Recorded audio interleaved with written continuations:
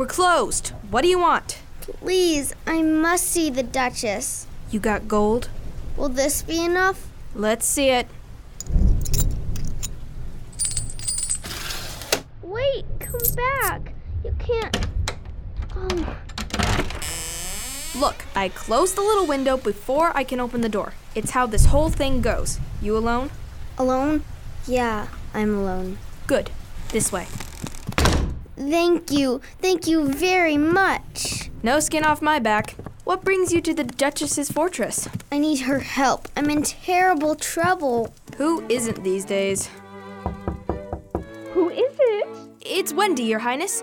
I have someone who needs to talk with you.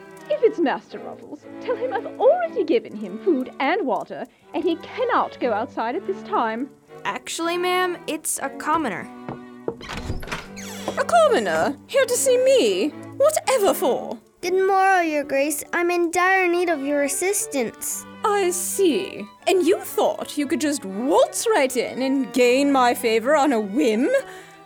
Tell me about this problem and don't waste my time. Yes, ma'am.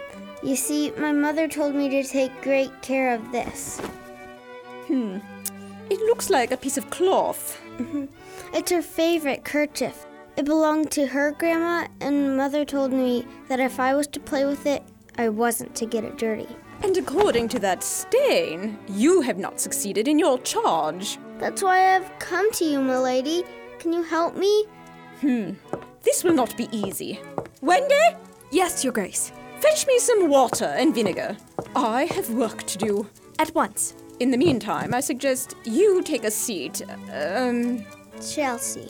Of course, Chelsea. And while you wait, we can listen to Paws and Tails.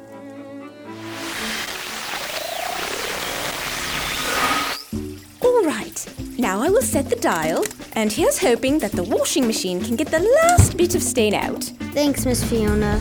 You're a lifesaver. Well, don't give me too much credit, Chelsea. We haven't seen the final result. So tell me again why this handkerchief is so important.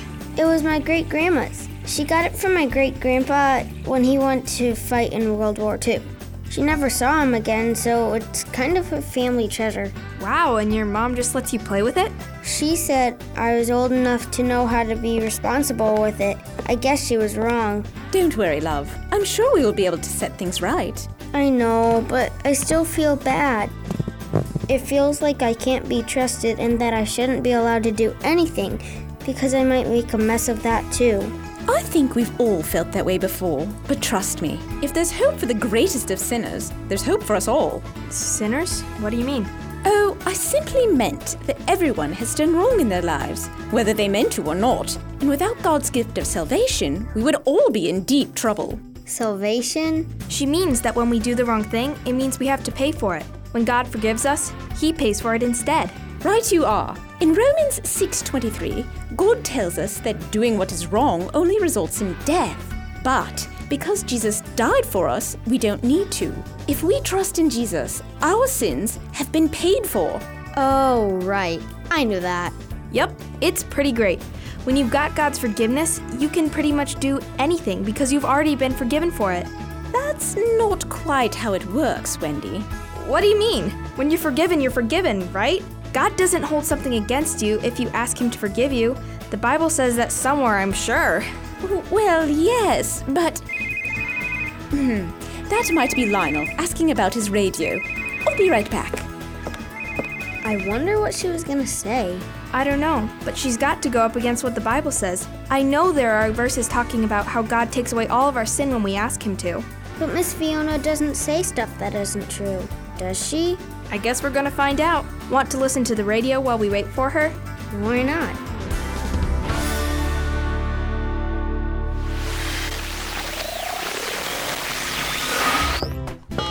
All right. Sorry about that, girls. Where were we? Wendy said that we can do whatever we want because God will forgive us, and you said that wasn't right. Ah, yes. And then Lionel called me. Thank you, Chelsea. Yeah, and then you were going to explain, because I looked it up, and the Bible does say that when God forgives us, He doesn't remember the wrong things we do. See? Hebrews 8:12. Well done. Yes, it does say that, Wendy. But this passage of the Bible is a perfect example of why God forgets our sin. Take a look in the earlier verse. In verse 9 of this passage, God says that when he gave his people commandments to follow, they did whatever they wanted instead. And so God stopped paying attention to them when they asked him for things. God does that? That's what it says in Romans 1:24. But if God stops listening to us when we are doing the wrong thing, how do we get his forgiveness? How indeed. There are many stories in the Bible that talk about this, but I think I know just the one that you all might have heard before. Daniel and the lion's den? I like that one, but maybe next time. Noah's Ark? We already heard that one around Easter time. I'll go look it up. Be right back.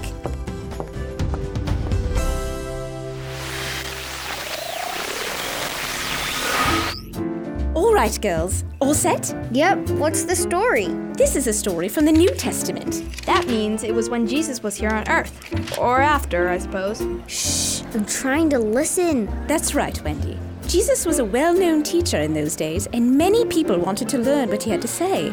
Crowds gathered every day to hear him preach, and the same was true on the day of our story. On this particular day, Jesus was passing through the town of Jericho. And the people blew on trumpets and the walls fell down? That's Joshua, Chelsea. Well, funnily enough, another time perhaps. Sorry, go ahead. Like I was saying, many people wanted to hear Jesus teaching, even the people with bad reputations. One in particular was very interested to see Jesus. His name was Zacchaeus. Oh, right. Am I supposed to know who that is? He is pretty famous, but back then the only reason that he was well known is because he collected taxes from the people. And though the Bible doesn't say he cheated people out of their money, there's a pretty good chance that he did. So people didn't like him. Not very well. Anyway, he was so desperate to see Jesus that he ran up ahead and climbed up into a tree to see over the crowds. As Jesus walked through the streets, surrounded by his followers, he eventually came to the tree where Zacchaeus was and looked up. Zacchaeus, hurry and get down from there. I need to stay at your place today. Of course, Zacchaeus was surprised, but he climbed down and happily led the way. I bet he wasn't the only one to be surprised by that. You're right. Many of the people around began to complain, whispering about how Jesus was going to stay with this very bad person instead of at one of their houses. Zacchaeus thought about this and realized he needed to do something. God's son was going to stay in his house, and his house wasn't a clean place. Yeah, that's how my mom feels when we have company over. She always cleans it up really well. That's not quite what I meant. It's just that his house was probably nicer than most, and the main way you got that rich back then was to be a cheat and a bully, taking all you could and giving nothing away. So when Zacchaeus thought about all the wrong things he had done to make his fortune, he knew he had to make things right before God came in. Lord, I've decided right here, right now, that I'm going to give half of my things to the poor, and whoever I've cheated out of money, I'll give them back 4 times as much. Zacchaeus, today you have been saved from your sin. That's why I came here, to find you and save you. The moral is that when we are lost in our sin, whatever they may look like, Jesus comes and offers us freedom. If we listen to him and stop doing what is wrong, we can find his great forgiveness, and the Bible says we'll live together with him forever.